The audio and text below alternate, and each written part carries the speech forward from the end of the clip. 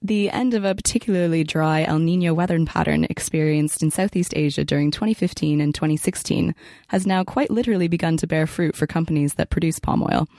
MP Evans, one such company, recently reported that crops were ahead of last year by more than a quarter to well over 200,000 tonnes. More crops mean that more palm oil can be produced, but this has raised concerns that higher volumes could weigh on the price that these companies can demand for their product. I'm joined today by MP Evans Chief Executive, Tristan Price. Hello, Tristan. Good morning. So such a surge in the production of these fresh fruit bunches that you use to produce palm oil has raised concerns that this surge in supply could push on price if demand isn't there to keep up for it. And so how is MP Evans preparing for perhaps such a price shock? Well, I think I'd make 2 points on that question. The first one is that the surge in crop that you described has been perhaps a little bit more muted than people were expecting, and particularly in Kalimantan, which is a big producer of fresh fruit bunches in Indonesia. The surge has been quite muted, and therefore stocks of palm oil have not recovered in the way that people were expecting, and that therefore the availability of palm oil itself is perhaps a bit less than people expected. The second point to make is that palm oil is only one vegetable oil, and you have to see the price of palm oil alongside the prices and the availability of all of the other vegetable oils. So quite often it's more important what's happening to soybean farmers in South America than perhaps the weather pattern in Indonesia. Okay. Apart from soybean oil, what do you feel like are kind of some of these other alternatives? The soybean oil is the largest. It's the second largest vegetable oil. Palm oil itself is the largest vegetable oil and the most traded. And the weather patterns in this planting season have been quite good in North America, but less good in South America. And there have been, I think, lower expectations of the sunflower seed crop. But another thing that perhaps your listeners won't be aware of is that palm oil is the only permanent tree crop. So once you've planted your palm, it's with you for 25 years or so, whereas all of the other vegetable oils are produced out of annual crops. So what happens as the price starts to fall, those farmers who plant other oil seeds choose to do something else. And so there is an automatic stabilizer of some kind for the palm oil price, because palm oil is also the cheapest vegetable oil to produce. So as the price perhaps starts to fall, some of those other annual crops get planted to other things and the supply is reduced. And so you have something that is an upward pressure then on price. Mm-hmm. That's interesting, because I mean, palm oil is found in so many different products, from chocolate bars to soaps and shampoos, and so all over the place. Is it really? It's just that simple that if some of these producers, if they find kind of one of the alternatives is cheaper, that they really can just swap it out that easily? I think inevitably there are switching costs. So you can't from one day to the next decide you're going to stop using one oil and start using another. But broadly speaking, I think yes, you could apply palm oil in pretty much any circumstance. I mean, typically, people tend to consume the oil that is grown in their region. So in the Americas, you tend to get soybean oil. In Europe, you tend to get rapeseed oil or sunflower seed oil. And in Southeast Asia, you get palm oil as the primary vegetable oil. But palm oil is the cheapest and the most traded. So it's the one that makes up the balance. If people are short somewhere, it tends to be palm oil is what they turn to make up the difference. And going to the details of MP Evans' estate, analysts have said that one of the advantages of MP Evans over some of your peers are that it's a particularly young estate with an average age of about 6.5 years, compared with an industry average of closer to about 11.5. So why is this an advantage for MP Evans over some of your peers?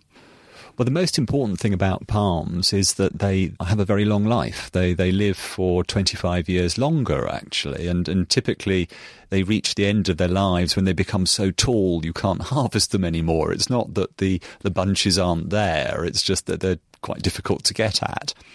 But over its life, the palm has a very, very well understood yield, and the yield starts quite low and accelerates really quickly in its early years to reach a peak at around 9 or 10 years, and then it holds that plateau, that peak, up until it's about 18 years, and then there's a gradual erosion as the palms get very tall and slightly less productive. But the important thing is at the early years you get a fantastic acceleration in yield from each palm. So if you have a very young estate, you have a lot of palms that are on that upward curve of yield improvement. And so in our case, we know, given the age of our palms, that we have many years ahead of us where our crop is going to be growing enormously strongly. I mean, we doubled our crop between 2010 and 2016, and we expect to double it again between 2016 and 2020, and that is nearly entirely from palms that are already planted. So that's not things that we still need to do, or planting that we hope to achieve. It's palms already in the ground, and because of this very well understood, this very pronounced acceleration in yield in the early years, we know there's going to be a dramatic increase in the crop that we take. We recently wrote a sector-focused piece about palm oil companies in general, of which MP Evans was one such company. And we had some readers who were not particularly pleased with us that we were writing about palm oil companies, one which commented on the bottom of the story and said, "The IC is encouraging investing in the complete dissemination of rainforests and wildlife in Indonesia, including protected species such as Sumatran tiger and orangutans. Plus, palm oil is a much higher cholesterol than other cooking oils, not to mention the haze caused every August by burning forests to make room for planting palm oil trees. So that's a no from me." How do you kind of address concerns like this? Well, you might be surprised to hear that we absolutely share those concerns.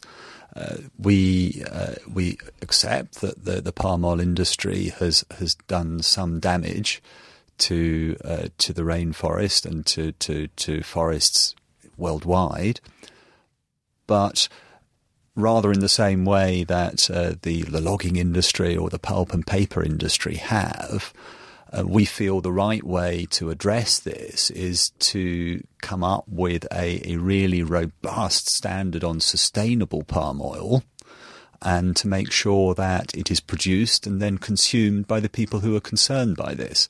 And we are a producer of sustainable palm oil. There is a standard out there. The Round Table on Sustainable Palm Oil has produced quite a tough standard. I wouldn't claim it's perfect, but I think the industry has moved an awfully long way since the RSPO was established and its principles and criteria adopted. And that the right thing to do here is not to stop consuming palm oil, because it provides nutrition and a livelihood for hundreds of millions of people. And it's an enormously efficient, it's a very productive oil. You get perhaps half a ton of soybean oil per hectare that you plant, whereas palm oil, certainly in MP Evans' hands, you're getting upwards of 5 tons, so 10 times as much for each hectare that you plant. And I am very frustrated when you are confronted with people who believe you can either have orangutans or you can have palm oil. That is absolutely not the case. Indonesia is an enormous country with a very varied landscape. There is absolutely room for both. And indeed, it is environmentally beneficial because of palm oil's productivity, because you can get so much of it out of each of your hectares. Thinking in a global sense, it's a very good choice. So we entirely support the establishment and of tough standards and their enforcement. And we think the industry has made huge grounds over the last few years, and we support every move to continue that trend. Are you able to go into any details about sort of what some of these environmental standards are? Well, the Round Table for Sustainable Palm Oil, is quite a long list of principles and criteria that affect both what you plant, where you plant it. I mean, certainly, absolutely not acceptable to plant anything that looks remotely like rainforest, and but also it covers social standards and protection of species and good environmental practice. So it's quite a broad sustainability standard, and certainly MP Evans feels it has a very good story to tell in this regard. We're very careful with what we plant. We adhere to the standards in terms of preserving conservation areas. We have riverine offsets so that you get wildlife corridors. We in the way we manage our operation, we collect effluent from all of our mills and we produce methane from it that we burn to have bioelectricity that we use ourselves, but we also sell back to the electricity grid.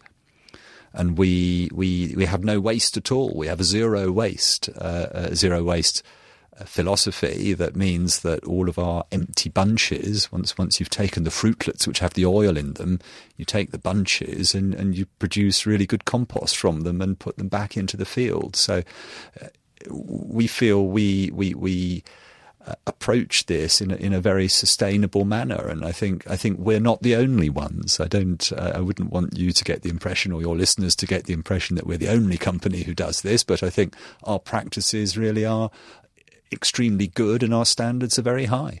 Okay. And this RSPO hasn't kind of been without criticisms itself, and so why do you feel like it's kind of the suitable body to overlook these environmental standards?